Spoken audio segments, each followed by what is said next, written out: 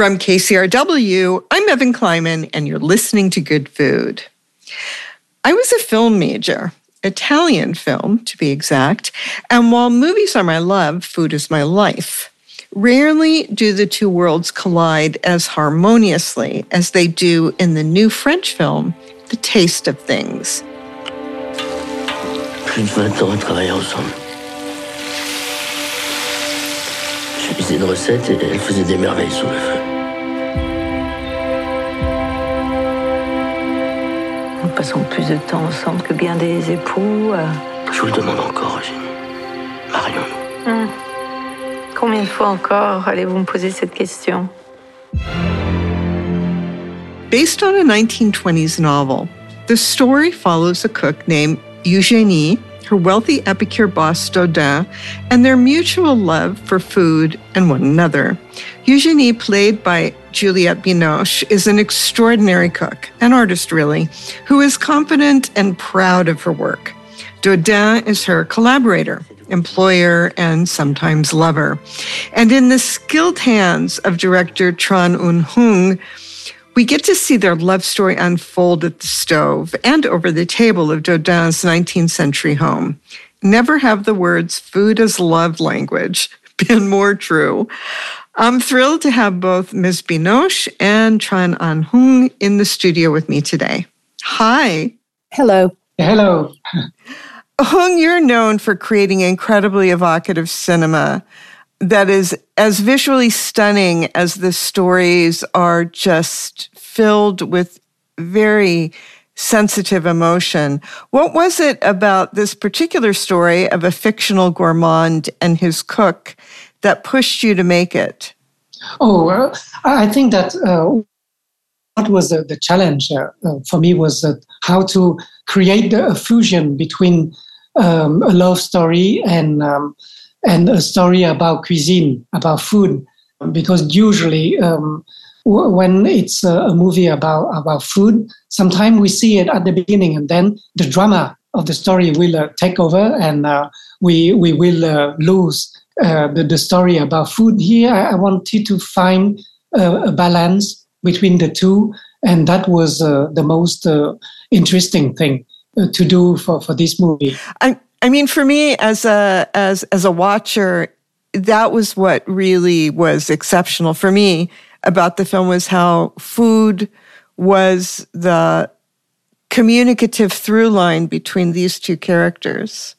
Yes, it's true, and I think that in the middle of the movie we see Dodin cooking for Eugénie, and precisely at that moment we can see this fusion between the two themes of the movie, and everything is about the sensuality of food and also the sensuality of love between Eugénie and Dodin.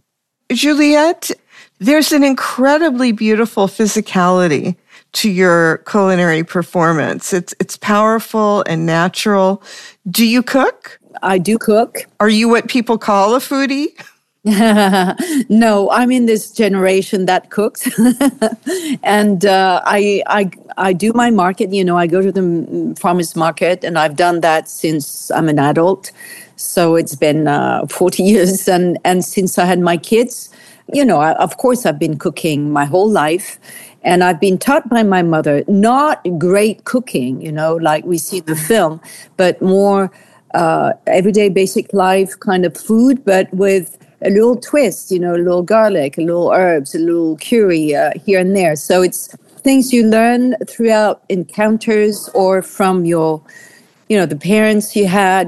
You know, my parents loved cooking, and I think I passed that need and passion in a way to my kids. And I'm proud of that because it's, you know, in the midst of working and traveling and all, to give some basics to your children, that's really what you want to give, because then you know that's the tool for good health and the love of being a human being. So true. Did you have a culinary hand double for the quenelles, for example? No, we learned it on the spot. That's amazing. Yeah, no, we both learned it. But Benoit is a very good cook, and I know it for real, because we lived together for a few years and we had a daughter, so we knew each other. And I think it's part of also the harmony of cooking together that Hung was able to capture. But also, Hung had very much anticipated everything with Pierre Gagnère in choosing the meals, but also observing how Pierre was cooking in his own kitchen. And we were sent those links of those videos where he was cooking. And so before we actually shot those scenes, we knew how to make it in a way. And so when you've been cooking a long time, you're often behind the hands because the hands know more than you do. Do you see what I'm saying? It's true. Hung, watching this movie was like seeing the works of Manet come to life. Uh-huh. And I found that the scene that you referred to when Dandin finally cooks for Eugénie and we are taken into that upstairs dining room for the first time, the only time, in which we are in an interior place of extreme luxury versus the rest of the film, which is so very pastoral, a lot of outdoor scenes, and the downstairs kitchen is very, very different, very dark. Could you talk a bit about that contrast, the lightness, the glittering of that particular set, and how that framed the interaction of the two of them? Yes, in this room, because it was a protected monument, so you cannot touch the walls. It's a lot of paintings directly painted on the wood. You cannot even put some light above them. That's why we had to use a lot of candles and use it, as a main source of the light for the scene. And that brought, this feeling of softness and beauty to the scene. So all this was something that we need to do because we cannot do it in another way. And at the same time, it was our chance to be able to, to find this kind of light with candles. And it's very soft. It gives this scene its specificity and it's unique in the whole movie. And in that scene, Juliette, did you already know what the menu was going to be? Or as the character Dandin presented it to you, were you genuinely surprised? I was genuinely surprised. And that was the game that Hung wanted us to experience in real, in front of the camera, the delicious surprises of the haute cuisine, the best cuisine you can make in France. So that was the joy of being an actor, being, serve the most delicious meals. But I was hoping that there were not going to be too many takes, and it just happened quite quickly, so I didn't have to eat it 10 times, which, as an actor, you always think, oh, wow, how many, when you have to eat, it's always a big question. Hung, I should ask you about your food life. Do you cook? Did you learn to cook as a young person? No, not at all. I don't know how to cook. And because my mother, when I was young, she always chased me out of the kitchen, saying that it's not a place for a man, for a boy.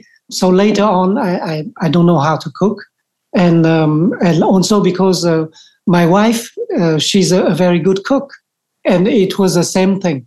But Hung, I heard something that after we made the film, that you actually cooked something for her.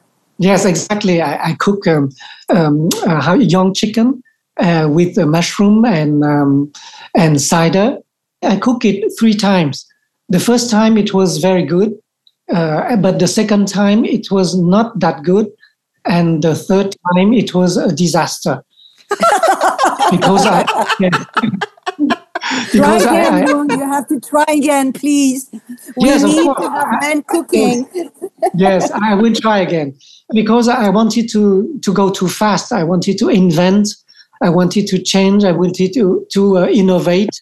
and it was not. I was not ready for that. I love how Dodin seduced even you. Yes. Oh, yes, definitely. I think, I don't know how you feel, but in my life, when a man can cook, it really brings something special. I think it's very seductive because it's usually in the hands of the woman. And when a man does it, it feels like, wow, there's something so warming and special. I'm always very sensitive to that. 100%. Did Benoit used to cook for you? Oh, yeah. He's a very good cook. In a previous interview that you had several years ago, you said that to be a good actor, one must be a generous human being. And it strikes me that the same is true for cooking. Do you see any parallels between the two, between acting and cooking? Oh, definitely. It's about transforming matter. And, the cook has to transform this matter. The matter is not just something outside. There's something inside hidden, and you've got to put it in a way or mixing with something else that's going to enhance something of that matter. And I think actors, they have their bodies, and in that body, they have to somehow, with the intention behind it, or with it, in it, you pull it up into a place that it's called acting. And that's, for me, it's more being than acting. Because the best, in my opinion, the best acting is when you allow things to come to you and transform despite of you.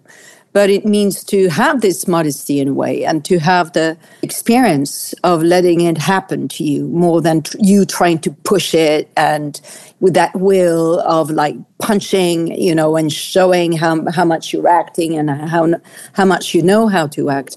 And I think when I hear Pierre Gagnère speak about, his cooking, being a chef, he very much speaks in the same terms, that there's a tenderness that is coming into it, that is something that is, it's more soft than hard. You don't show your ego on the plate. You don't push it. You just allow it. And I think as an actor, it's very much true in that perspective. For me, it's exactly the same thing.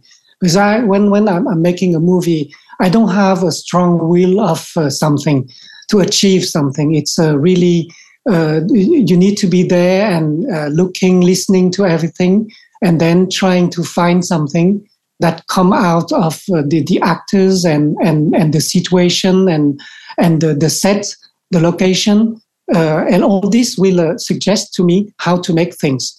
And it's not, I'm not coming to the set with a strong will. Yeah, and that's probably why we got along so well, because there was this kind of a dance, that it was not imposed. It was an invitation. It's all about inviting the other, because creating a film, it's difficult because we have different beings, different lives, different, energies, and how to make this into a place of harmony. Even though there's conflict in the scene, you have to find a way to find this kind of spiral that you've got to be one. You've got to make yourself a unity in order to make the best of it out of it. So I really felt that, Hung, while I was working with you. And Juliette, Hung created this incredible set, this space for you to just be. Yes, very much. After this film, I bought a farm, and there's a barn, and I had this fantasy of transforming half of the barn into this big kitchen, because when we were in that kitchen shooting, it was just the best, because in kitchens, everything happens in kitchens. The best conversations, the best, sharing time. There's an excitement. You can cook together. You can peel things together as a family or with friends, or you taste the first wine. It's always something warm and family-like, even though it's only with friends. It's not, So this film pulls you into the need of softness and warmth and truth. That's really what it does.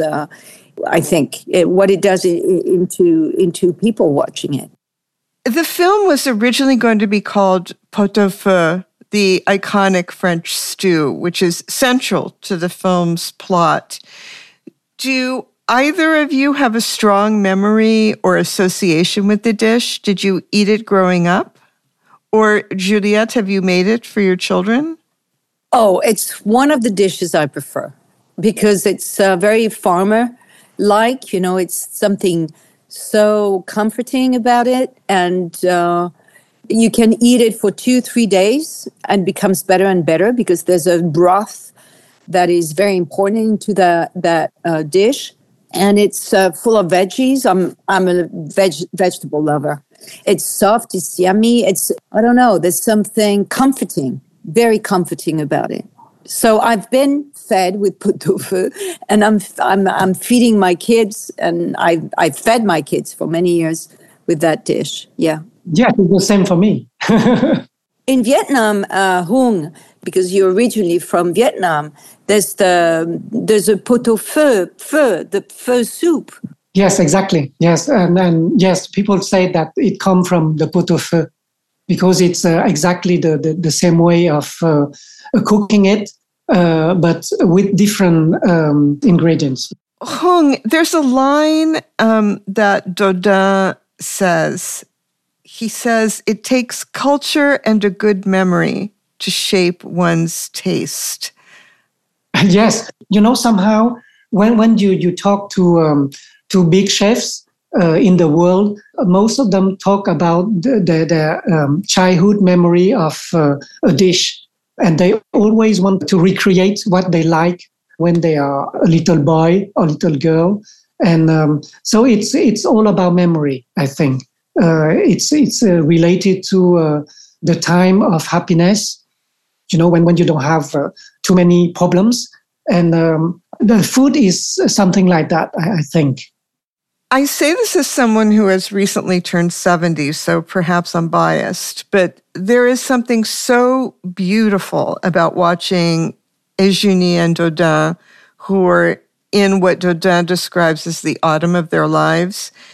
In America, we are inundated with television content of young, ambitious cooks, but just to see the kind of mastery that only comes with age and repetition is absolutely beautiful to see on the screen.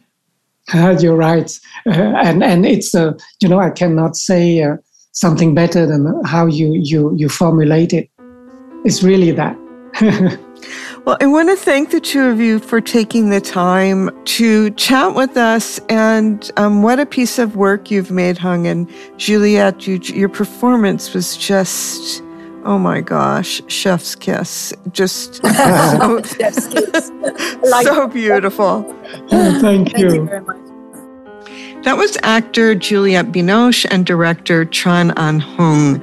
We've been talking about their new film, The Taste of Things, which won Hung the award for Best Director at last year's Cannes Film Festival. It is gorgeous and moving. I'm envious of anyone who gets to see it for the first time. Okay, pay close attention and tell me what you hear.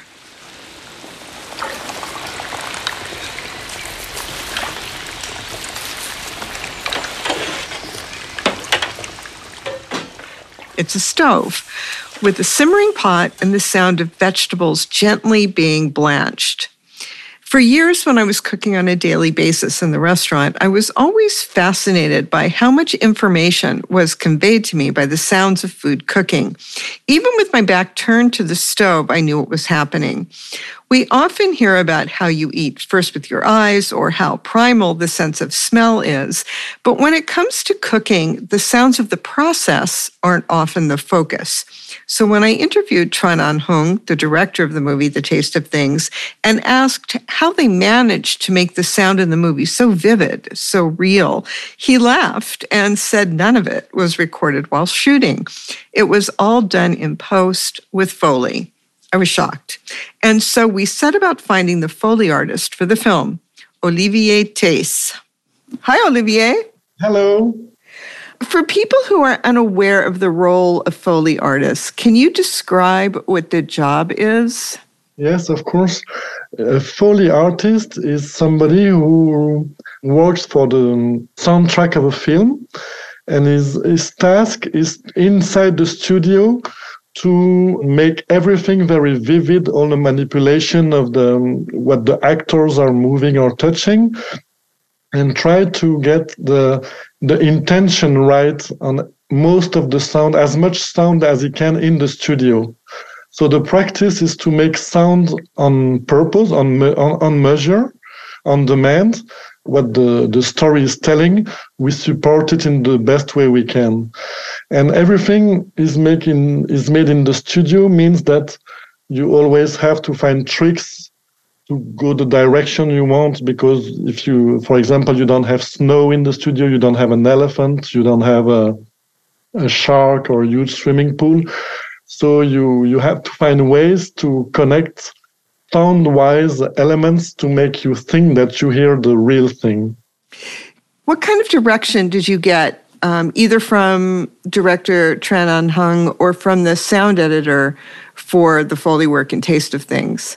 Usually we have a discussion about the way we are going to treat the whole film first. So we say, okay, are we very realistic? Are we very brutal? Are we very, how can I say, in a more aesthetic way? Or how do we try to find a major line of treating the sound? And then, scene by scene, we also speak about what's been told in the scene. So if, for example, somebody would be very nervous doing this or that, we try to make it feel by the sound. And if somebody's, for example, letting a fork fall on the table, you can make it very surprising or softer or very or the table resounding very, very much. So you have many, many ways to put sound on the same image. For this film, Tran Anh Hung was there on most of the process, so we could directly exchange with him in the studio to say, okay, what do you want? How do we go in the good direction? So let's take that fork dropping on the table as an example. Would a Foley artist actually drop a real fork on a table, or would you use other items to simulate that sound? It really depends on what you want to hear. So the process is really, now it's been maybe 20 years I'm doing that very intensely. And after a while, when you work in this business, you begin to hear sounds in your head, kind of. You have an idea of what you want to hear before you actually do it. So since you have all your suitcases around you in the studio full with objects, it's like a vocabulary. You know what object you are going to take to have this kind of results. But for example, for the example of a fork and a table, sometimes the table is not doing what you want, the fork is not doing what you want, so you have to, as fast as possible, find a solution to have the results you have kind of in your head. Sometimes a fork would be like stoing or stung, but you want the schlack, so the fork is not helping and you have to go for another piece of metal or something else. So one of the things that was so evocative in the movie were obviously the scenes of the Juliette Binoche character cooking. And you would have many different sounds layered all at once that to us as humans read and make sense.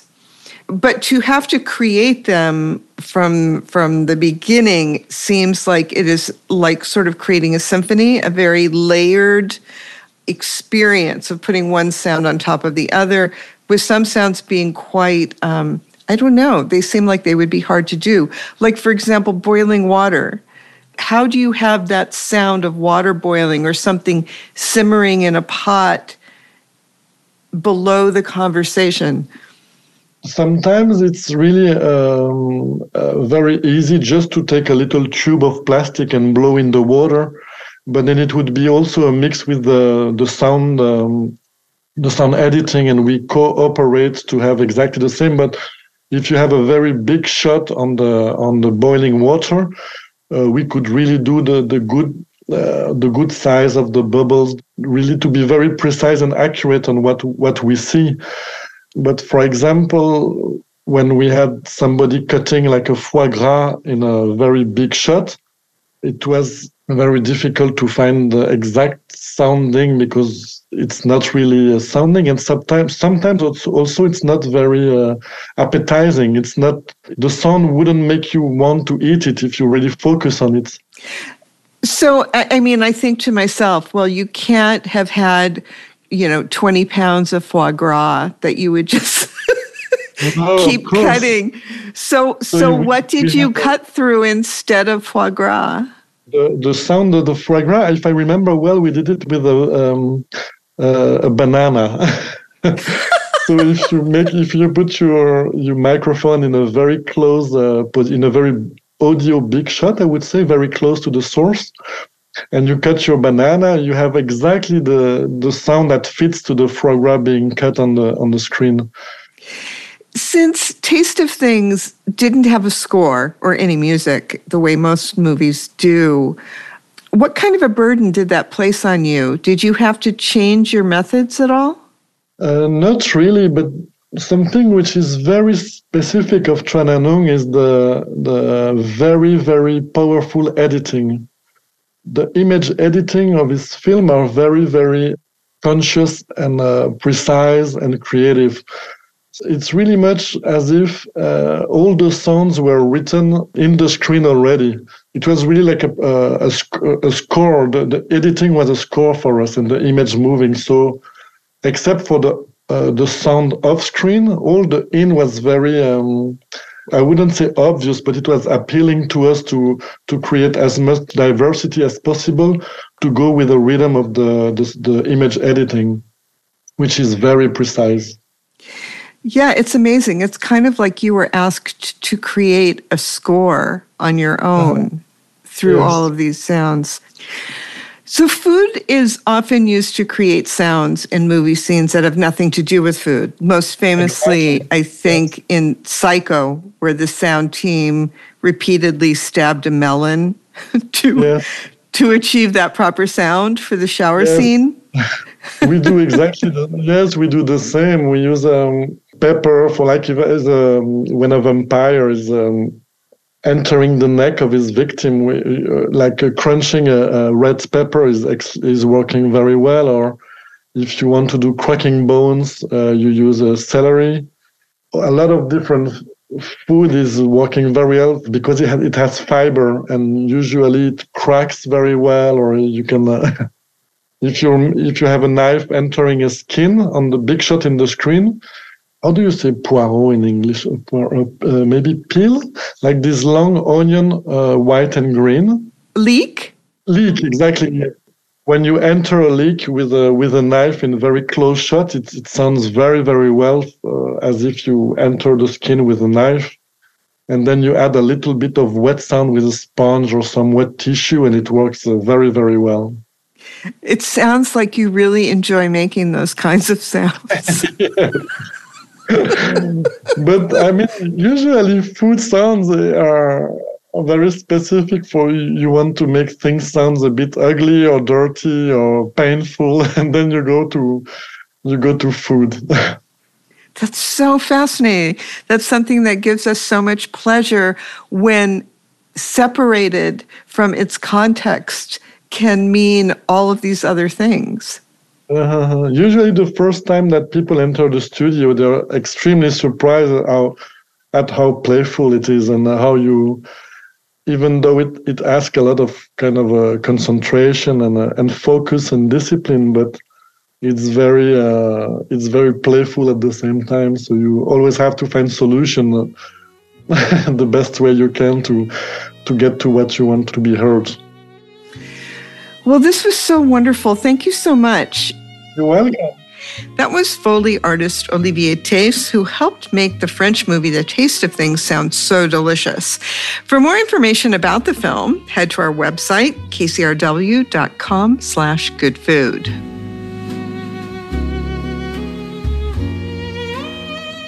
Coming up, the Year of the Dragon starts today, and in preparation, some Angelenos are heading to Costco. In anticipation of the holiday, the LA Times asked its readers, how Asian is your Costco? We've got the results next. Hi, it's Terry Gross, the host of Fresh Air. We bring you in-depth, long-form interviews with actors, directors, musicians, authors, journalists, and more. Listen to our Peabody Award-winning Fresh Air podcast from WHYY and NPR. Welcome back to Good Food. Last year, Business Insider reported that the average Costco shoppers were married Asian American women between the ages of 35 and 44. As we gear up to celebrate the Year of the Dragon this Lunar New Year, we talked to journalist Ada Tseng about her piece for the Los Angeles Times that asks, how Asian is your Costco? Hi, Ada. Hi, it's so nice to meet you. It's wonderful to meet you. When we at the Good Food team saw that LA Times shout out that you were asking people for their information, we just knew we wanted to hear the answers. I'm so excited that you thought that, because I think when we put out the call out, I was curious how many responses we would get, and we got a lot of passionate responses. So that made me really happy. So do you fit the Costco demographic? Yeah. I think when I saw that Business Insider article, I felt like they were shining a spotlight on me. And I wanted to be like, wait, it's not me, it's my husband. Like, I married into this insane Costco family, and you're blaming me, but it's my husband who's an Asian American man. But who knows? Do you think of Costco as a grocery store, or does it fill a different role? I think of it as a grocery store, but I also sort of think of it as a lifestyle. We go to Costco definitely every weekend, and sometimes twice a week.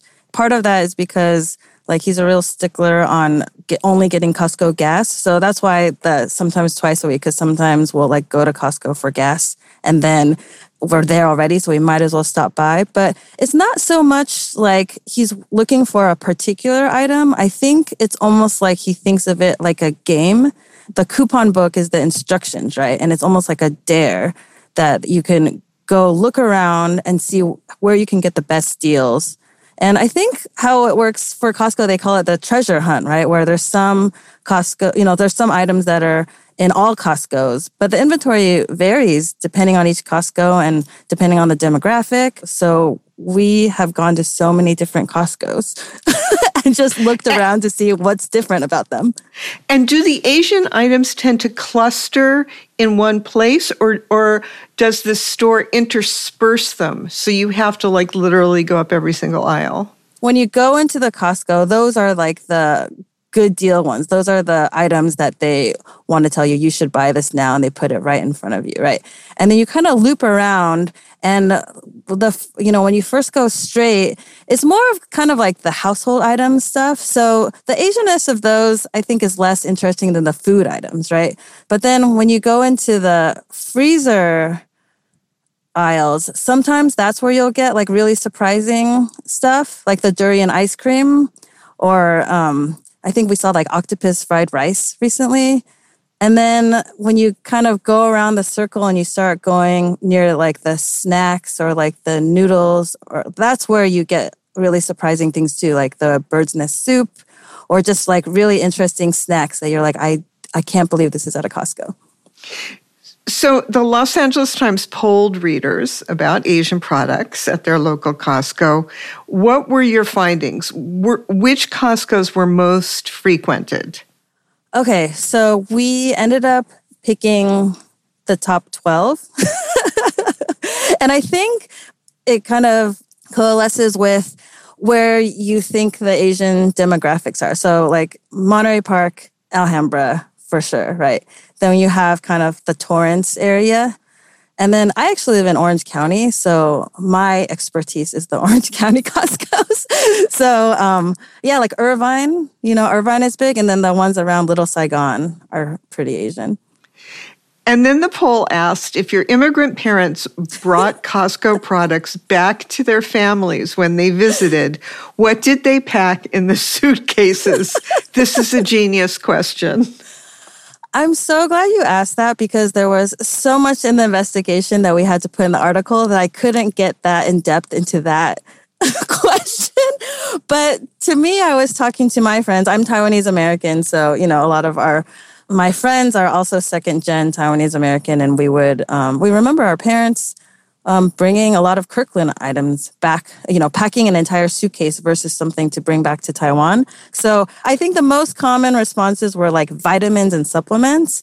And one person even told us that this is still a thing because I'm from Taiwan and now there's Costco's in Taiwan and now there's, Costco's in Korea and Japan. But, in China, there's only maybe like 5 or 6 Costco's through the whole country. So somebody actually even told me like in Monterey Park or Alhambra, they actually still sell a lot of vitamins there because people are sending it back to China because it's just like cheaper or maybe they think it's a better deal. But yeah, like baby formula, there's all these responses. It was so hilarious. What else really stuck out for you? Not just the suitcase question, but also were there top products that people were searching for that they bought again and again? I think people really love the snacks. Me personally, I was excited that the Irvin's salted egg salmon skin got to Costco. A lot of people talked about the Taiwanese peanut candy. I mean, people do kind of like the semi-permanent items too, like the bibigo dumplings. I think that's always there and really reliable. I think people are really excited about the lumpia. There's like paneer there.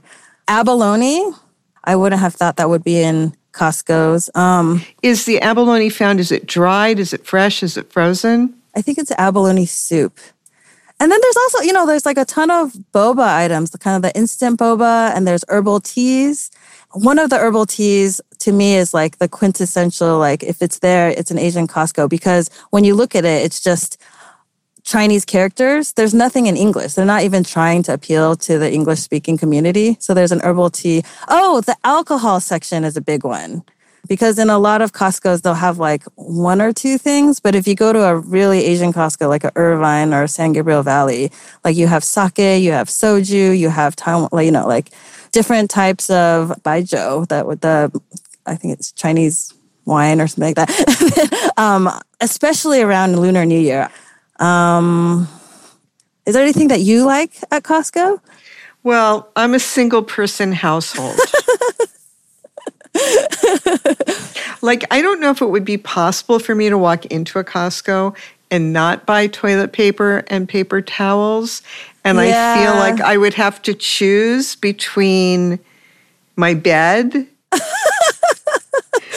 We spend way too much money at Costco. It doesn't really always make sense, but I think it's just the pull of getting such a good deal. That was one of the other questions on the call out where I asked people, why do you think Costco is so popular amongst Asian American communities? And every single answer was some variation of like, Asians love a good deal. Some people talked about the return policy. But I do think part of it's the fun, right? I do think there's food that we get from Costco just because it's on sale and we've seen it and we won't buy it if it's not on sale. But if it goes on sale and there's a free sample and we try it, we'll get it. So it's kind of like a strange lifestyle that I bet there's a lot of people like me where your eating habits really coincide with what Costco decides to put on their coupon list. Love this. Thank you so much, Ada. Thank you so much. I hope that was helpful. That was journalist Ada Tseng. We've been discussing the Los Angeles Times polling of Asian products at Costco. Go to our website, kcrw.com/goodfood for tabulations and their determination about the most Asian Costcos in Southern California. In a minute, chocolate lovers rejoice. Valentine's Day is almost here. We talked to the maker of some of the most exquisite chocolate bonbons in Los Angeles. Next. You're listening to Good Food on KCRW. I'm Evan Kleiman. Do you ever want to spend Valentine's Day into the evening just laying in bed, eating chocolate bonbons with your love, your galentine, or just yourself?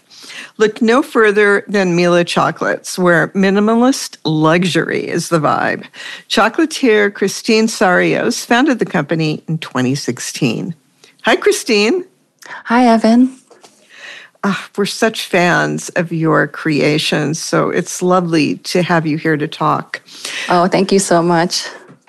Tell us a bit about yourself and your history. I understand that you have a background in art. How did you get into confectionery, specifically working with chocolate?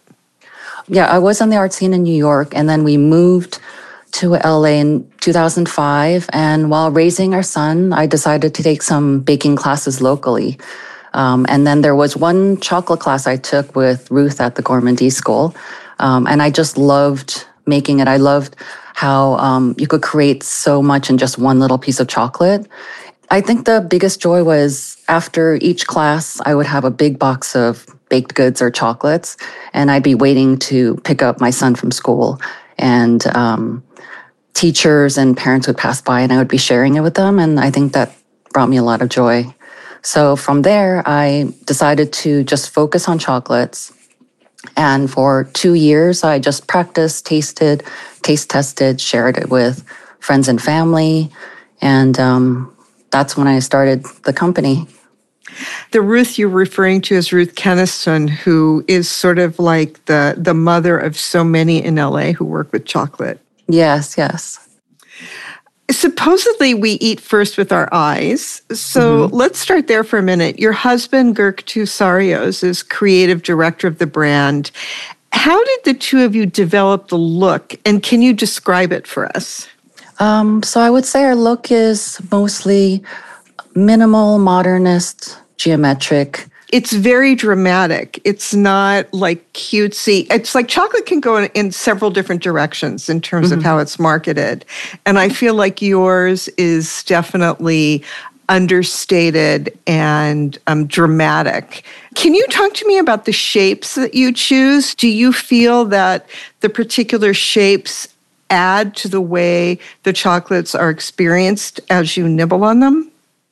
I think so, because having the different angles and the way the light plays on the gold makes a big difference in perception. Also, the way we place the bonbon shapes in the boxes, I think creates a different pattern, which is really nice.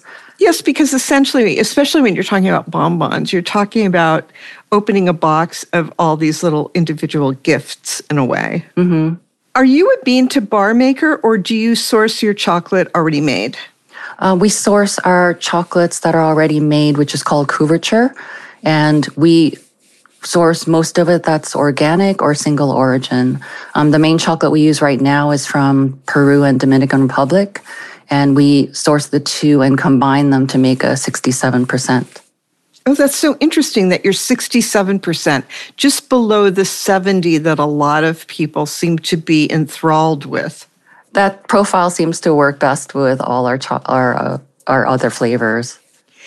So let's talk about those flavors. It's definitely the combination of what your chocolates look like and then the flavors when you bite into them that is so striking. What flavor combinations do you like to work with? And have you had the experience of thinking that you really loved a flavor in your head, or maybe you personally, but once you really got into developing the bonbon, you had to have that particular flavor take a back seat and go in a different direction? Well, first I started off, I love hazelnuts more than anything. I grew up loving hazelnuts chocolate. So I think the first product we created was the hazelnut praline bar. And I loved making that because you're making everything from scratch, from caramelizing and roasting the nuts and grinding it to the texture that you want, blending that with some milk chocolate and creating the filling.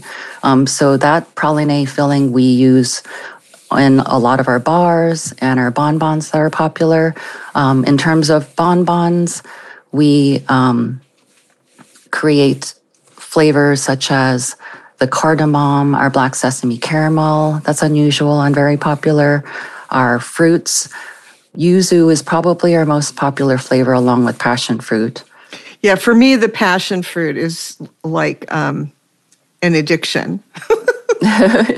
But I think everything from traveling to tasting at restaurants and getting inspired by certain flavors. I love trying out new flavors, textures, spices, salts.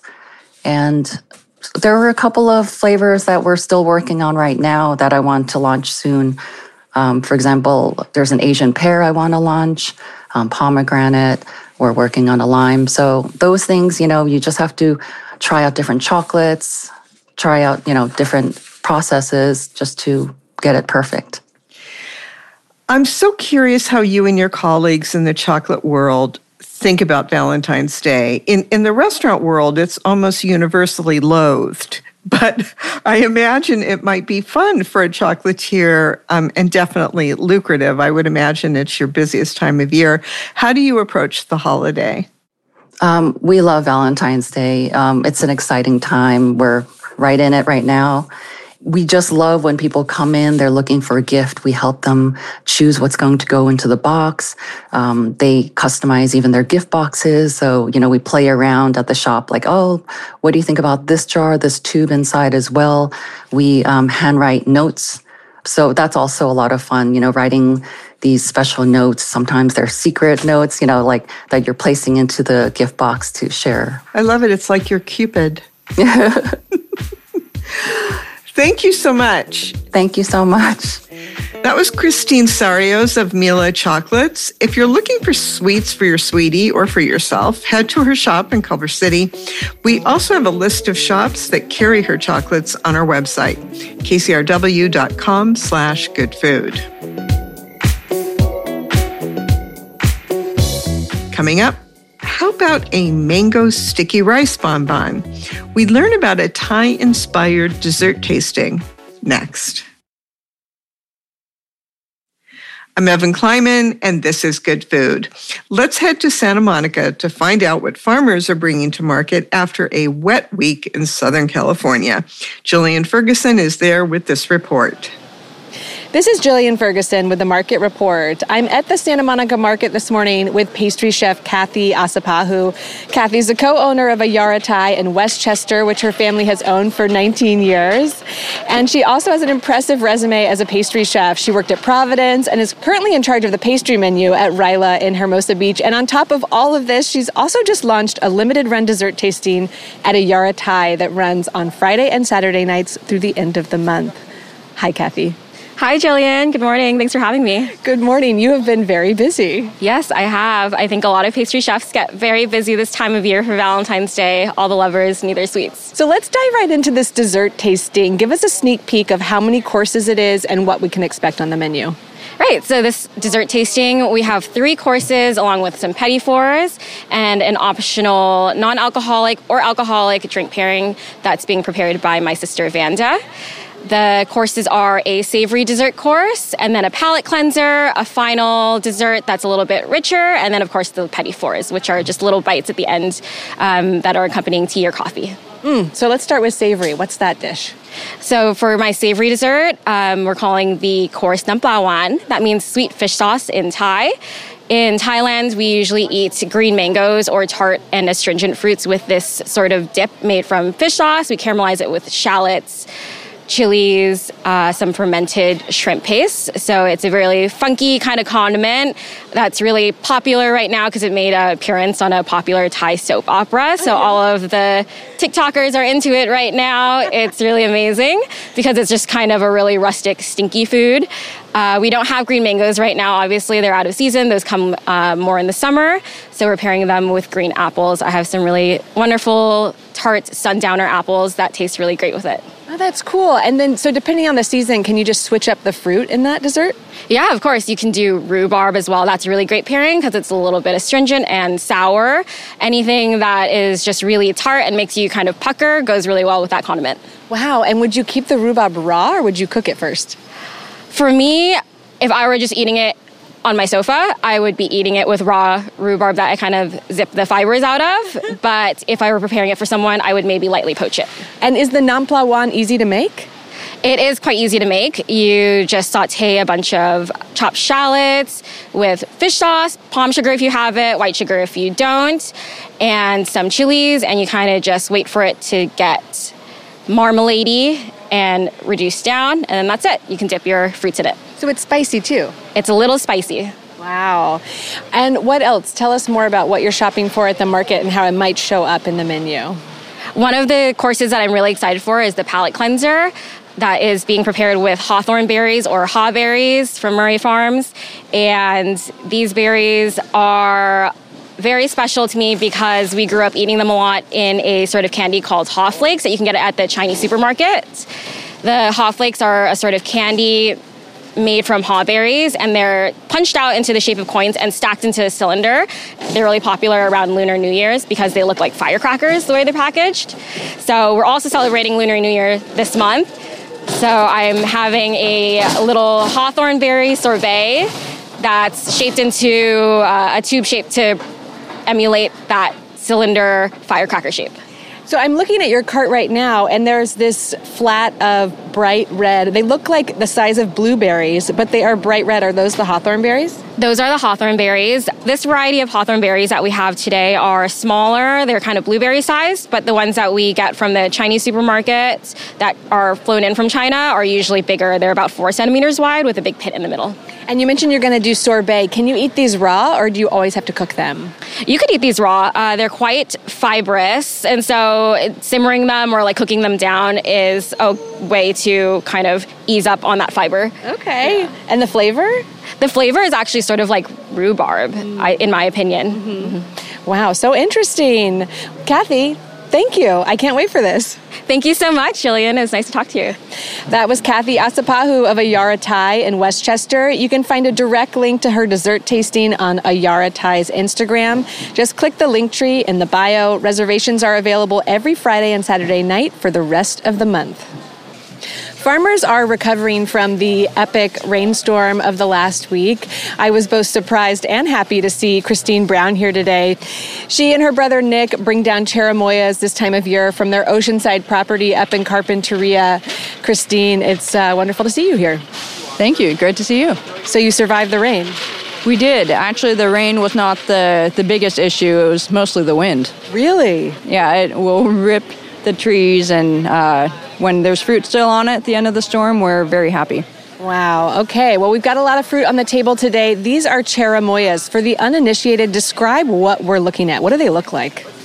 They look pretty wild. From a distance, we get artichoke, dragon eggs, which, of course, that's not a real thing. But in any case, it will certainly draw someone to the table wondering what it is. But it's got a light green color to it and what looks like scales or thumbprints all over the fruit, and sometimes it'll have little spikes as well. They're pretty cool looking. I once heard a pastry chef describe the flavor as like juicy fruit gum, which to me is like the near perfect description.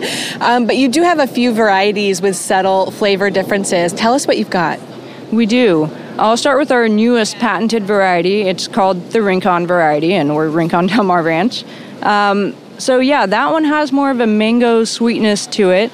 And overall, it's going to be creamy, sweet, juicy, and taste like a pineapple, banana, mango, vanilla, just all blended in. Another variety that my dad developed back in the late 60s is the Lisa variety, and that's not my name or anyone in our family. He just named it that because of the smooth texture in it, and that has more of a pineapple sweetness to it. A few others briefly, the Bays has a vanilla sweetness, Pinot Tahete, and those are the main ones. It's a green skin on the outside, but the interior is this white, creamy flesh with big, big seeds. How do we deal with it once we get it home and want to cut it open? Yeah, so kitchen counter, let it ripen like a peach or an avocado. Once it's slightly soft but not squishy, you can chill it in the fridge for an hour or so, and then you slice it in half, scoop out the white flesh. It does have seeds scattered like a watermelon that are kind of like a black pistachio seed. You just spit those out. What kind of work goes into growing cherimoyas? We don't see them often at the market. It's a tremendous amount of work. So I will say from seed to a tree that's going to have the fruit producing, you're looking at least 5 years, first of all. It's a grafted tree. We plant that, wait 5 years, take care of it. And then in order to get the fruit that you see on the table, we are hand pollinating for months. Morning, evening, for months. It's a huge amount of upfront investment, just crossing your fingers and hoping that you get something back and that the wind doesn't blow it off or the rain doesn't split it. So it's a lot of work, and that's part of why you don't see it. Wow. So describe exactly what that hand pollinating process looks like. Yeah. So if you can remember your little watercolor brushes in school, it's basically a tiny little paintbrush, and you take the pollen from a little canister where you've collected the pollen, and you basically go to every single flower at the peak moment and try and do what a honeybee would do. This is native to South and Central America, so it doesn't quite work with the local insects and bugs that we have here. Thanks, Christine. Thank you. That was Christine Brown of Rincon Del Mar Ranch. She is bringing down cherimoyas every Wednesday from her farm up in Carpinteria. And yes, the family does ship them nationwide. And what could be better than a box full of cherimoyas showing up on your doorstep in the middle of winter? You can check out the mail order arm of the business at rincontropics.com. For the Market Report, I'm Jillian Ferguson. If you missed any of today's show, listen at kcrw.com/goodfood or on KCRW's mobile app. You can also subscribe on Apple Podcasts, Stitcher, or Spotify. My thanks to the Good Food team, Jillian Ferguson, Laryl Garcia, and Elena Shatkin, and to our engineers, Hope Brush and Nick Lamponi. And a special thanks to Laura Kondarajan and Gary Masiha. I'm Evan Kleiman. If ever there was a time to dip yourself in chocolate, the next week is it. Enjoy with abandon and no guilt, please. I'll meet you back here next week for another episode of Good Food.